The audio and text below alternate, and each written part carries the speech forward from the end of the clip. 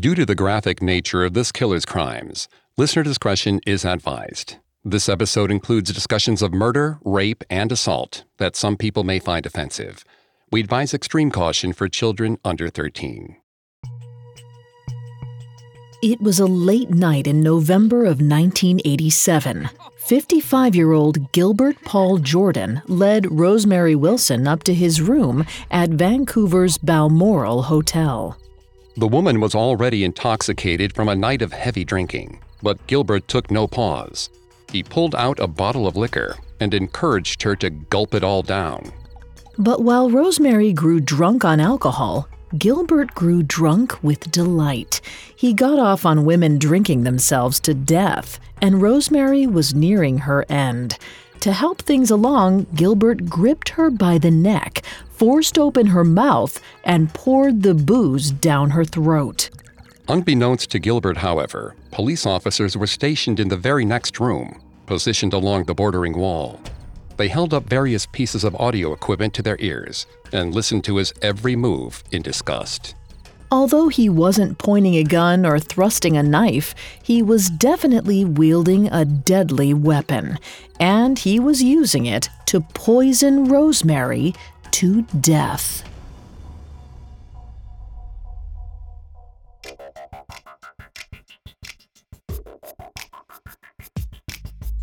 Hi, I'm Greg Polson. This is Serial Killers, a Spotify original from Parcast. Every episode, we dive into the minds and madness of serial killers. Today, we're taking a look at Gilbert Paul Jordan, also known as the Boozing Barber. I'm here with my co-host, Vanessa Richardson. Hi, everyone. You can find episodes of Serial Killers and all other Spotify originals from Parcast for free on Spotify or wherever you listen to podcasts. Last time, we discussed Gilbert's early onset alcoholism, his insatiable sex drive, and his transition from petty criminal to alleged rapist and murderer. Today, we'll explore Gilbert's deadly reign as Vancouver's boozing barber, detailing how the Canadian justice system failed to contain him for years on end. We've got all that and more coming up. Stay with us. This episode is brought to you by BetterHelp. Bottling everything up is never a good idea. It can have some terrible consequences. I mean, think about the subject matter we cover on our show. I wonder how much easier it would be if we normalized talking about negative feelings instead of lashing out when it all builds up. I recently had a session where I faced some things going on in my life I hadn't spoken to anyone about, and when I talked about it with my therapist, I realized how heavy it actually was, and I was able to see it in a different light, and it didn't feel as heavy anymore. When you need to talk, but you want a safe space for that conversation, I highly recommend BetterHelp. Even if you haven't experienced major trauma in your life, therapy is excellent for day-to-day positive coping skills and learning how to set boundaries. So if you want to give therapy a try, check out BetterHelp. It's entirely online, convenient, and flexible. It's also easy to get started. Just fill out a brief questionnaire to get matched with a licensed therapist. Get it off your chest with BetterHelp. Visit betterhelp.com/serialkillers today to get 10% off your first month. That's BetterHelp, HELP.com/serialkillers. This episode is brought to you by Anytime Fitness. Forget dark alleys and cemeteries. For some, the gym is the scariest place of all, but it doesn't have to be. With a personalized plan and expert coaching, Anytime Fitness can help make the gym less frightening. Get more for your gym membership than machines. Get personalized support anytime, anywhere. Visit AnytimeFitness.com to try it for free today. Terms, conditions, and restrictions apply. See website for details. The Hargan women seemed to have it all. We were blessed. My mom was amazing. But detectives would soon discover inside the house there were the bodies of two women. A story of betrayal you would struggle to believe if it wasn't true. I am just praying to God, this is a sick joke. From 48 Hours, this is Blood is Thicker, the Hargan Family Killings. Listen to Blood is Thicker, the Hargan Family Killings, wherever you get your podcasts. On the night of December 13th, 1984, 53-year-old Gilbert Paul Jordan ventured out into the cold and wandered around an area of downtown Vancouver known as Skid Row. At some point, he met a 40-year-old Indigenous woman named Patricia Thomas. Gilbert invited her to his barber shop. She agreed, expecting a night of booze-fueled fun. Unfortunately, Gilbert had something entirely different in mind. After getting Patricia good and drunk, Gilbert wouldn't let her stop drinking. He coaxed her to keep going, plying her with cup after cup of vodka, encouraging her to take just one more sip. Whenever Patricia passed out, Gilbert likely shook her awake and forced her to consume more. The following morning, Gilbert rolled over on the mattress that he kept in his shop and came face to face with Patricia's dead body. He wasn't remotely surprised. While December 13th may have been the worst and last night of Patricia Thomas's life, it was a relatively normal evening for the boozing barber. He'd allegedly killed several women with alcohol before.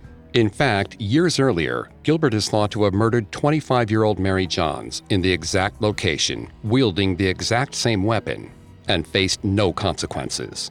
Because of his past success, Gilbert knew what steps to take to ensure his freedom. Perhaps he called his lawyer and spun a false tale, claiming that he had no idea how Patricia had passed away. After a night of innocent fun, he'd simply startled awake to find her dead on his mattress. Then he told the police the same story. Patricia's blood alcohol level was a whopping 0.51%, a number fatal to almost any individual. As such, investigators concluded that she died from alcohol poisoning. Despite knowing that Mary Johns had died from the same cause in the same barbershop just 2 years earlier, the authorities were still loath to claim foul play. There was no blood or gore to speak of, and yet the act felt even more personal, even more sadistic than killing someone with a gun or a knife. To the local police, murdering via alcohol poisoning just seemed absurd. So the authorities ruled Patricia's death unnatural and accidental. Their decision was likely due to a psychological phenomenon called confirmation bias, which is defined as the tendency to favor information that confirms one's beliefs or values. Vanessa's going to take over on the psychology here and throughout the episode.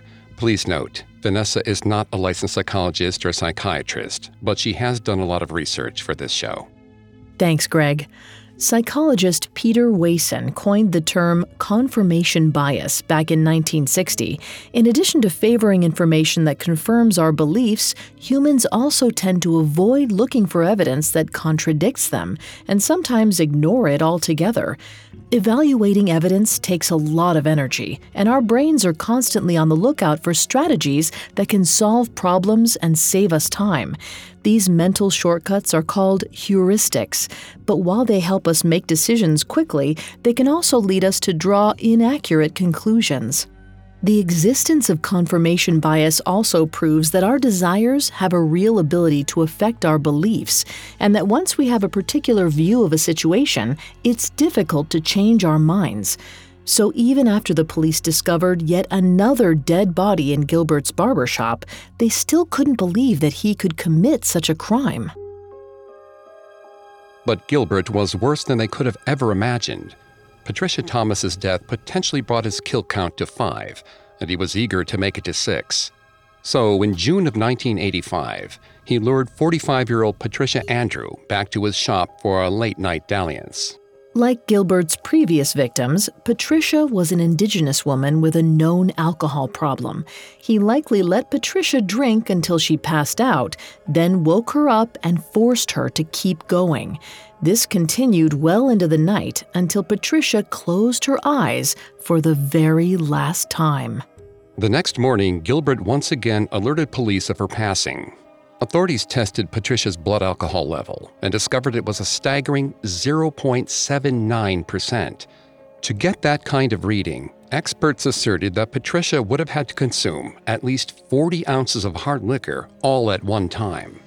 Although this was the third woman found dead from booze in his barber shop, the idea that Gilbert was murdering them was apparently still too ridiculous to accept. The authorities continued to believe that these women were unintentionally killing themselves, and Patricia Andrew was no exception.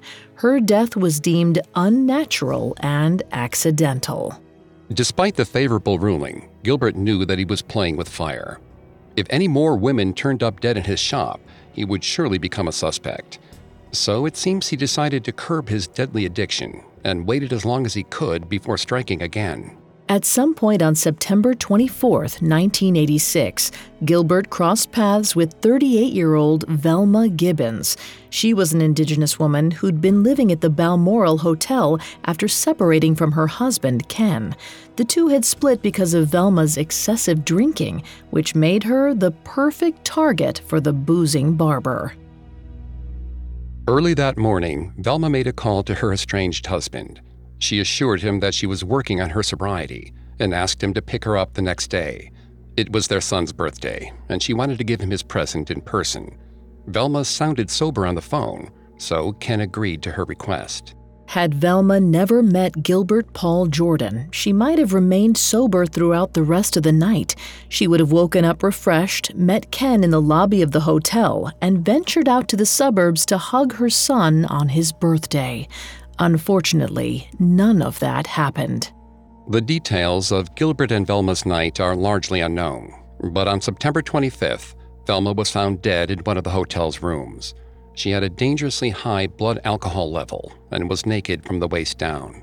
Considering the room had been cleared of any booze, there was good reason to suspect foul play. However, due to Velma's established unhealthy relationship with alcohol and the overall lack of evidence, the authorities ruled her death as accidental due to acute alcohol poisoning. Gilbert was ecstatic. He had successfully gotten away with another murder, and the high was altogether intoxicating. Unfortunately, it was also fleeting. Within 2 months' time, Gilbert was aching for another fix. He returned to downtown Vancouver's Skid Row and met 33-year-old Veronica Harry. Whether Gilbert felt invincible or whether he just got sloppy, we'll never know. But after going on a bender with Veronica, he invited her back to his room at the Clifton Hotel and helped Veronica drink herself to death. On the morning of November 19th, Gilbert placed a call to his lawyer and told him a familiar tale. Then the two of them told the police the same story that Gilbert had already used multiple times.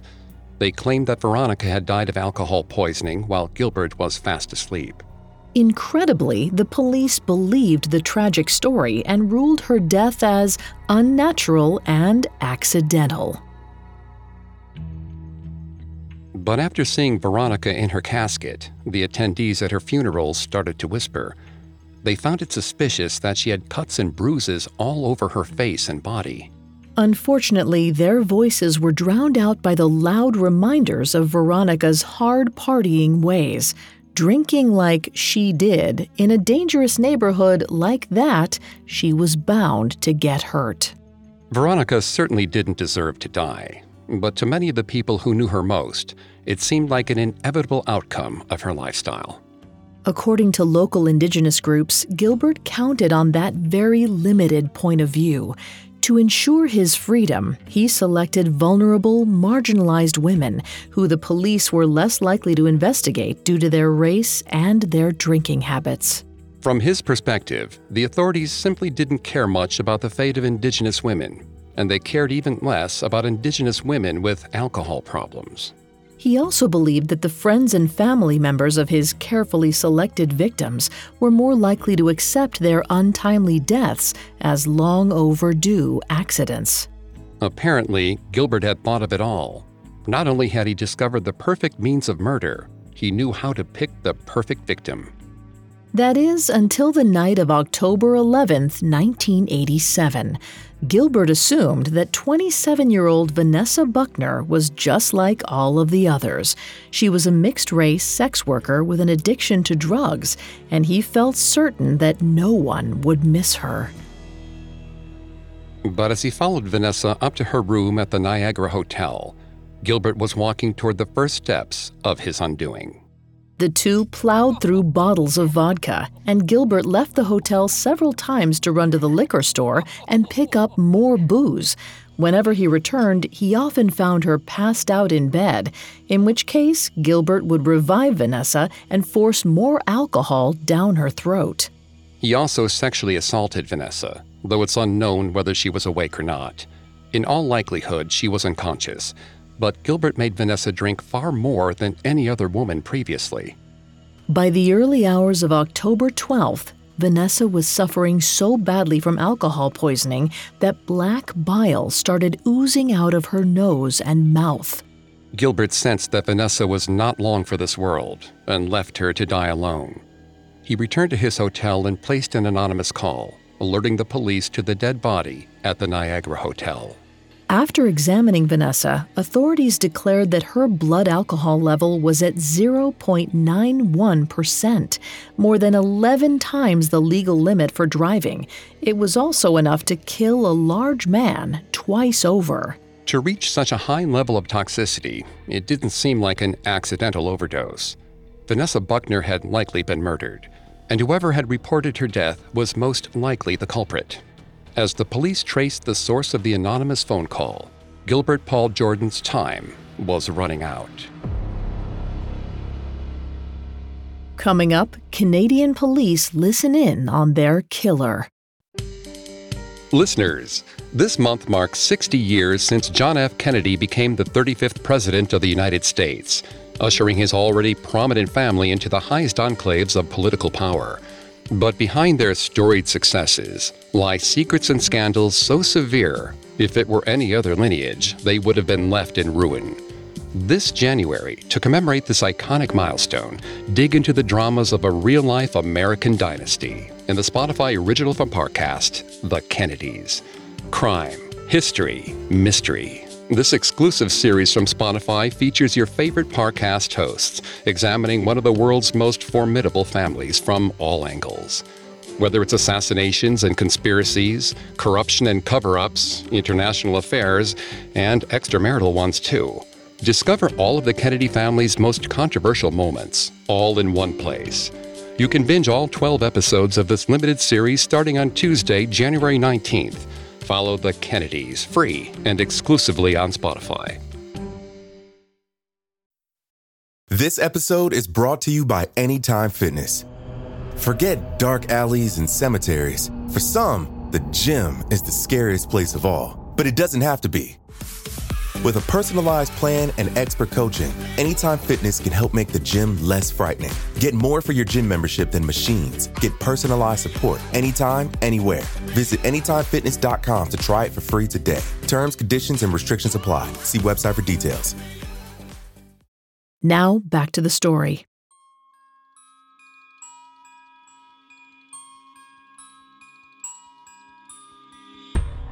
On the morning of October 12, 1987, 55-year-old Gilbert Paul Jordan left 27-year-old Vanessa Buckner to die alone in her hotel room. He had been the one to ply her with so much vodka that her blood alcohol level reached a staggering 0.91%. He was also the one to anonymously call the police and direct them to her body. After tracing the call, authorities discovered that it had come from a room in the nearby Marble Arch Hotel, a room booked by the Barber, Gilbert Paul Jordan.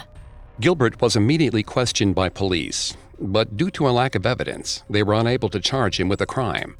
In fact, while Vanessa's death seemed entirely suspicious, investigators were now reticent to label it a murder at all. Murder via alcohol poisoning seemed just too ludicrous, but they couldn't completely deny the suspicious circumstances. Nonetheless, they said that Vanessa had died of an overdose of booze. Vanessa Buckner's parents were livid. While they acknowledged that their daughter was a sex worker with a drug problem, they insisted that she'd never been much of a drinker. There was no possible way she'd done this to herself. Vanessa's parents knew in their bones that the man who'd made the anonymous call had to be responsible for her death. As such, they pressured the authorities to look deeper into Gilbert Paul Jordan.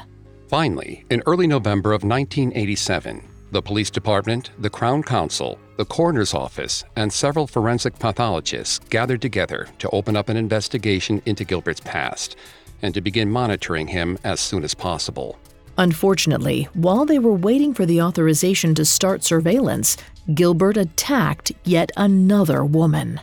On November 8th, Gilbert met 53-year-old Edna Shade, an indigenous woman of Cree Sioux descent.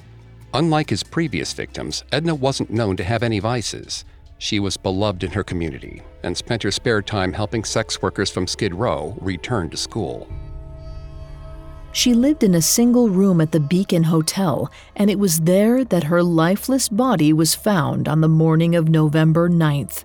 Edna was naked, and her blood alcohol level was at 0.12%. Although no witnesses ever saw Gilbert enter the room, police suspected that the boozing Barber was behind her demise. When they dusted for fingerprints, they found Gilbert's at the scene. Unfortunately, the existence of Gilbert's prints was not enough to charge him with a crime. For the rest of November, police monitored Gilbert's every move. They watched him prowl Skid Row, striking up conversations with indigenous women on the street and buying them drinks in bars. On the night of November 20th, Gilbert met Rosemary Wilson in the bar of a Vancouver hotel. Rosemary thought Gilbert looked like a school teacher and trusted him instantly. She agreed to follow the mild-mannered Barber up for drinks over at the Balmoral Hotel. Police followed the couple back to Gilbert's room and stationed themselves in the room next door. Lined up against the wall, investigators held audio equipment to their ears and listened in on a disturbing conversation. Even though Rosemary was clearly inebriated, Gilbert coaxed her to keep drinking. Authorities heard Gilbert say, "Down the hatch, baby. $20 if you can drink it right down. You want another drink? $50 if you can take it." But as long as Rosemary was talking, as long as she was still conscious, there wasn't much that investigators could do without giving away their position. And so they stood by as Gilbert continued to ply Rosemary with alcohol. It was unbearably excruciating, but they had strict orders not to intervene unless she was in real danger. At some point, Gilbert's room fell silent, and the officers assumed that the couple had gone to sleep. They started to pack up their equipment, ready to head home. But just as they opened the door to the hallway, Rosemary let out a piercing scream. Police scrambled into Gilbert's room and removed Rosemary from the premises, rushing her to the hospital. After she'd recovered, Rosemary learned that she'd nearly died. While she could barely remember anything from her night with Gilbert, one moment stuck out in particular. Despite her objections, Gilbert had shoved a bottle of vodka into her mouth and made her gulp it all down. He never even gave her a chance to breathe. It was apparent that Gilbert had nefarious motives, but paying a woman to drink herself sick wasn't necessarily a criminal offense. Unable to keep him behind bars, Gilbert returned to the streets of downtown East Side to feed his deadly addiction. Over the next week, police saved 3 more women from being killed by Gilbert. The final time they intervened, the authorities entered Gilbert's hotel room and found him lying on top of an unconscious woman. He was gripping her by the neck, forcing her mouth open, and pouring alcohol down her throat. Gilbert may not have wielded a traditional weapon, but he was more than likely attempting to murder this woman. According to Dave Grossman, a law enforcement trainer who specializes in the psychology of killing, murder at close range is the most psychologically destructive way to end someone's life. Grossman asserts that some killers choose intimate methods of murder because it reminds them of rape and brings them sexual gratification. In his book, On Killing, Grossman explains that the concept of sex as a process of domination and defeat is closely related to the lust for rape. Thrusting the sexual appendage deep into the body of the victim can be perversely linked to thrusting a knife or bayonet into the body of the victim. Instead of a knife, Gilbert used a bottle. He took part in an intensely personal process, thrusting an unwanted object into a woman's body in order to kill her. The image was jarring. Up until this point, authorities hadn't been able to picture how Gilbert was actually killing these women. But that all changed when they walked in and witnessed the act for themselves. Now the idea of murder by vodka didn't seem ludicrous at all. Investigators took the woman to the hospital and arrested Gilbert for the murder of Vanessa Buckner. The officers on the scene noted that Gilbert seemed unworried about his future. In fact, he was acting rather cocky. They figured that if Gilbert was that sure of himself, he would probably brag about his crimes in lockup. So on their way to the jail, they threw an undercover detective into the back of the paddy wagon. The detective, a man named William Fulton, ingratiated himself with the barber and pretended that he was a disgruntled criminal who didn't understand why he was under arrest. Gilbert commiserated with the man. He too questioned why he was being taken to jail. He'd already signed a statement regarding the death of Vanessa Buckner. When the two were placed in a holding cell, the undercover detective divulged that he'd overheard officers saying they just locked up a guy who committed 10 murders. Then he turned to Gilbert and asked, "I gotta guess that's you, eh?" Gilbert grinned and replied, "Well, geez, I didn't think it was that many." Gilbert clearly wanted to tell William the truth about what had happened that night. He wanted to boast about how he'd killed Vanessa and gotten away with it. But he was too smart. Whenever William showed interest in how Gilbert had murdered Vanessa with alcohol, Gilbert insisted that she'd done it to herself. He even told William that, though it may have seemed like he was forcing a bottle into her mouth, he was actually trying to take the booze away from her. When William pushed back on the authenticity of his statement, Gilbert shrugged and said, "Well, all they got is my story and her story, and dead women don't talk." His word, however, no longer had merit. Gilbert was officially charged with first-degree murder and was held without bail. When his trial began in October of 1988, the Crown Counsel worried that they didn't have enough evidence to successfully get a conviction. So Gilbert's charge was reduced to manslaughter. Gilbert remained calm and collected throughout his trial and didn't bother to show any remorse for what had happened to Vanessa Buckner. He admitted that he'd provided Vanessa with excessive amounts of alcohol, but took no responsibility for her death.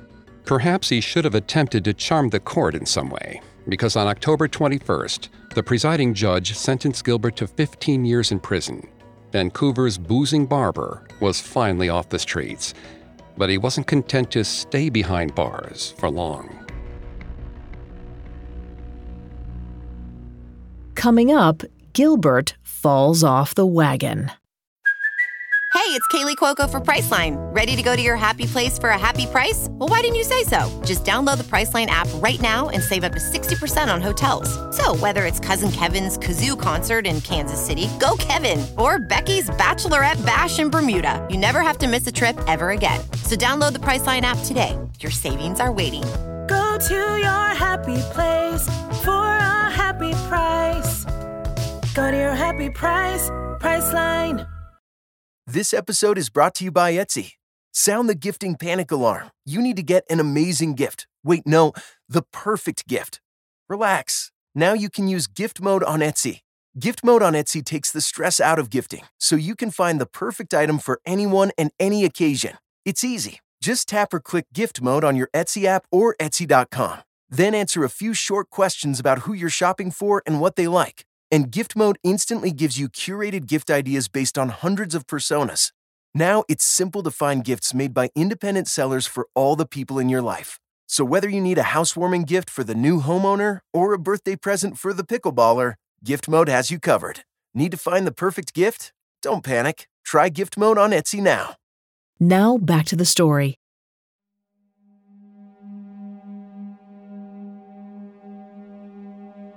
In October of 1988, 56-year-old Gilbert Paul Jordan was convicted of manslaughter and sentenced to 15 years behind bars for the death of Vanessa Buckner.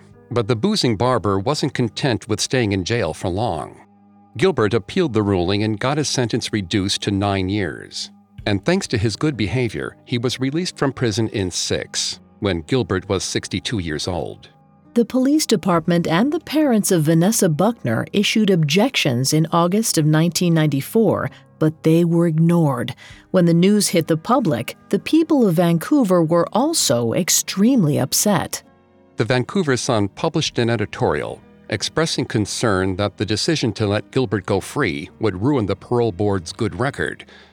The province ran an article warning Indigenous women to be on high alert for the predator. The parole board defended its position by saying that Gilbert was getting what they called a one-chance statutory release.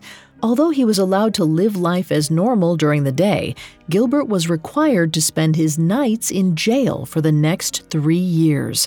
He was also not allowed to drink. If he violated any of these terms even once, he would be put back in prison. No one outside of the parole board believed Gilbert could do it.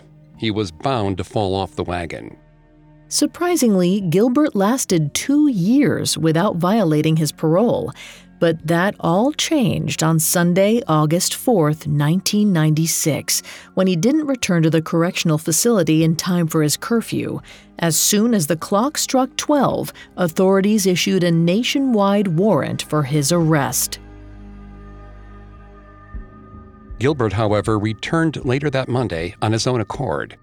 He explained that he'd been dealing with the passing of a close friend and had fallen asleep in his car due to emotional exhaustion. He appeared to be sober and passed a urinalysis test that proved he hadn't been drinking during his absence. Considering his clean test results and his model behavior as an inmate, corrections officials decided that Gilbert's walkaway was a singular event and didn't reprimand him in any way. Then, in November of 1997, Gilbert was officially released from parole. Using the money he continued to make from investments, he opened another barber shop in Abbotsford, a city located about 44 miles southeast of Vancouver. For several months, Gilbert maintained his good behavior, and it appeared that he had turned over a new leaf. He'd finally managed to curb his addictions and had become a law-abiding citizen. But by the summer of 1998, Gilbert was back to his old ways. On June 23rd, he chatted up a woman at a local park. To protect her identity, we'll refer to this woman as Susan. At some point, Gilbert invited her back to his apartment, where Susan claimed he held her against her will and sexually assaulted her. Gilbert was thrown back in jail and remained there until his trial in January of 2000. Susan, however, was an admitted heroin addict, and Gilbert's defense attorney questioned the validity of her allegations. Due to her shaky testimony and overall lack of evidence, Gilbert was acquitted of the sexual assault charge. Once again, Gilbert evaded justice by choosing a disadvantaged and disenfranchised woman as his victim. Recognizing that the courts were always in his favor, he continued to disobey the terms of his probation. In June of 2000, 68-year-old Gilbert was charged with administering a noxious substance to a woman and sexually assaulting her. The substance, of course, was alcohol. Unfortunately, in late October, the charges against Gilbert were stayed, with little hope of reinstatement. The Crown simply didn't have enough evidence to prosecute. After spending almost 4 months back in custody, Gilbert was allowed to go free.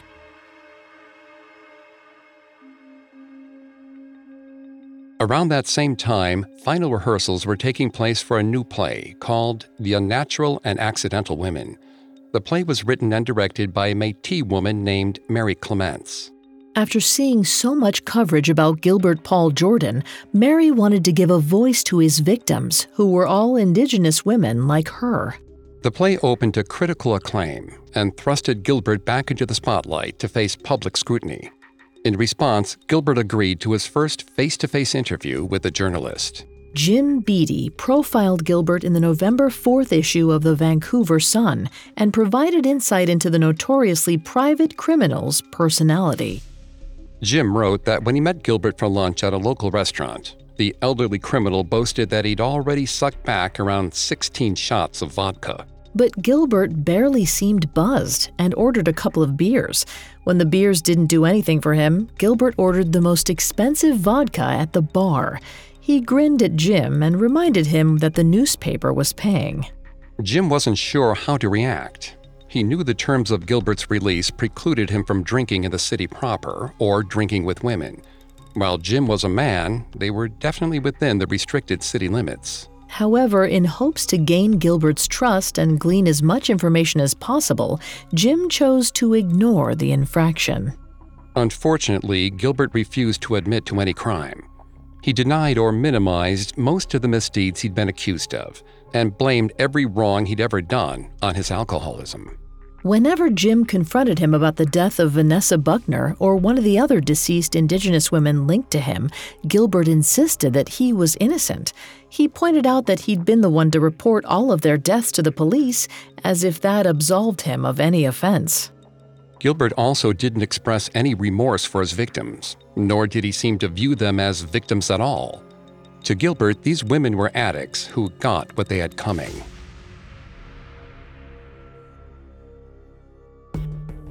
Throughout their lunch, Gilbert's moods shifted at the drop of a hat. One minute he'd be yelling, incredulous that anyone believed he could commit murder, and the next he would sit quietly, contemplating his next words.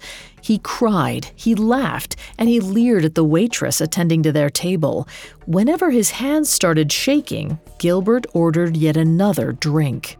Jim Beatty's interview with Gilbert presented a bleak picture of a man who not only suffered from debilitating alcoholism, but several personality issues. When asked about his future, Gilbert wasn't sure what lay in store. He figured he'd either open another barber shop or drink himself to death. It appeared that in addition to a myriad of possible psychological problems, Gilbert was also dealing with depression. The relationship between depression and alcoholism is a complicated one. Psychologists disagree on whether depression causes alcoholism or if it's the other way around. When a patient presents symptoms of both a psychiatric disorder and an addictive disease, they can be given what's called a dual diagnosis. In a 1988 article for Alcoholism Treatment Quarterly, Patricia Rose Attia writes that the best way to determine treatment for patients with a dual diagnosis is to figure out which came first, the addiction or the disorder. Meanwhile, patients are encouraged to stop drinking regardless of the order of events, as the presence of alcohol can worsen any psychological issue and potentially trigger other psychological problems. Unfortunately, the most significant treatment Gilbert received for his alcoholism occurred when he was incarcerated, and almost every time he was released, he immediately returned to the bottle. Gilbert continued to drink, despite knowing the legal ramifications he might incur. And his booze-fueled interview with Jim Beatty proved that as he got older, he became even more brazen about breaking these rules. Shortly after Jim's piece was published, Gilbert was arrested for drinking with the writer in the restricted part of the city. In May of 2001, 69-year-old Gilbert received a 15-month sentence to be followed by a strict 3-year probation. He served 2/3 of his punishment before he was released in February of 2002. Less than 2 weeks later, Gilbert was arrested again for consuming alcohol with a woman in Vancouver's downtown East Side neighborhood. He was sentenced to another year in jail for breaching the conditions of his probation. In August of 2004, 72-year-old Gilbert was allowed to re-enter society. Instead of staying in Vancouver, where he knew he would be recognized, Gilbert traveled about 900 miles east to the city of Swift Current, Saskatchewan. Gilbert posted up at the York Hotel, where he met a woman we'll call Judy. Judy was reportedly a longtime resident of the hotel and a serious alcoholic. The details of Judy and Gilbert's night together are largely unknown, but we do know that Judy drank so much that she required hospitalization upon being found in her room. Just as before, Gilbert didn't stick around to see whether she lived or died.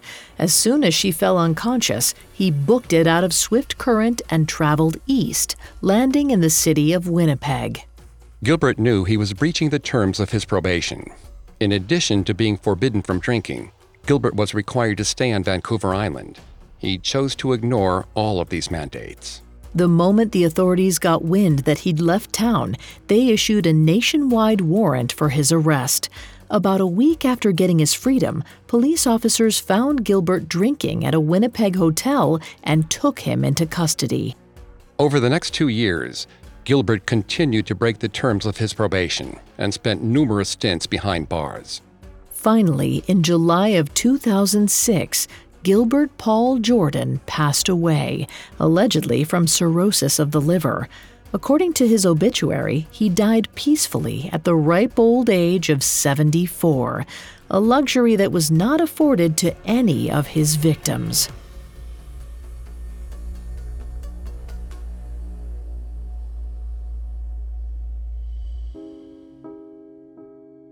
While the women he hurt and killed are, of course, the people truly worthy of our compassion, it's important to recognize that Gilbert was also a victim. He suffered from a very real and very deadly disease that went ignored for decades on end. The Canadian justice system treated him only as a delinquent instead of also as an addict. If the court had mandated that Gilbert get treatment for both his alcoholism and counseling for his psychological issues, he might have had a chance at recovery. Instead, he was locked in a destructive cycle forever, tearing apart the lives of women he came in contact with. There were those who regularly requested that Gilbert be placed in a psychiatric facility instead of a prison. They believed that, with proper care, he could be reformed. There is, of course, the very real possibility that Gilbert Paul Jordan was beyond rehabilitation, that there was nothing anyone could do to stop this predator from destroying his life and the lives of others. But we'll never know, because no one ever gave him the opportunity and assistance to change. During his interview with Jim Beattie in 2000, Gilbert said that when it came to his future, he'll either sink or swim. No one offered Gilbert a life preserver, and he sank hard. Gilbert's story and the story of his victims also speaks to the importance of helping anyone who is struggling in life. Whether they're struggling at the hand of an attacker or crumbling under the thumb of a disease, the simple act of reaching out and offering support could very well save a life.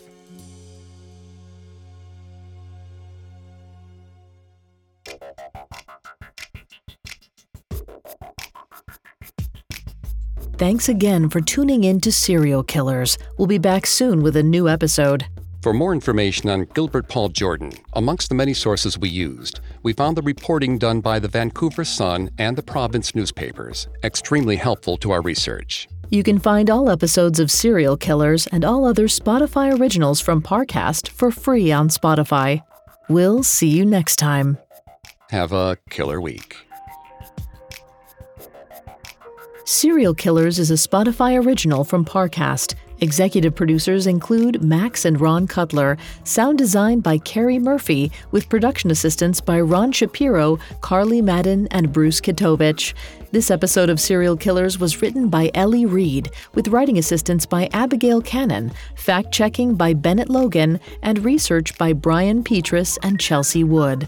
Serial Killers stars Greg Polson and Vanessa Richardson.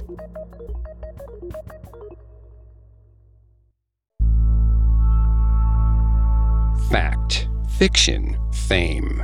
Discover the real story behind one of history's most formidable families in the Spotify original from Parcast, The Kennedys. Remember, you can binge all 12 episodes starting on Tuesday, January 19th. Listen free and exclusively on Spotify.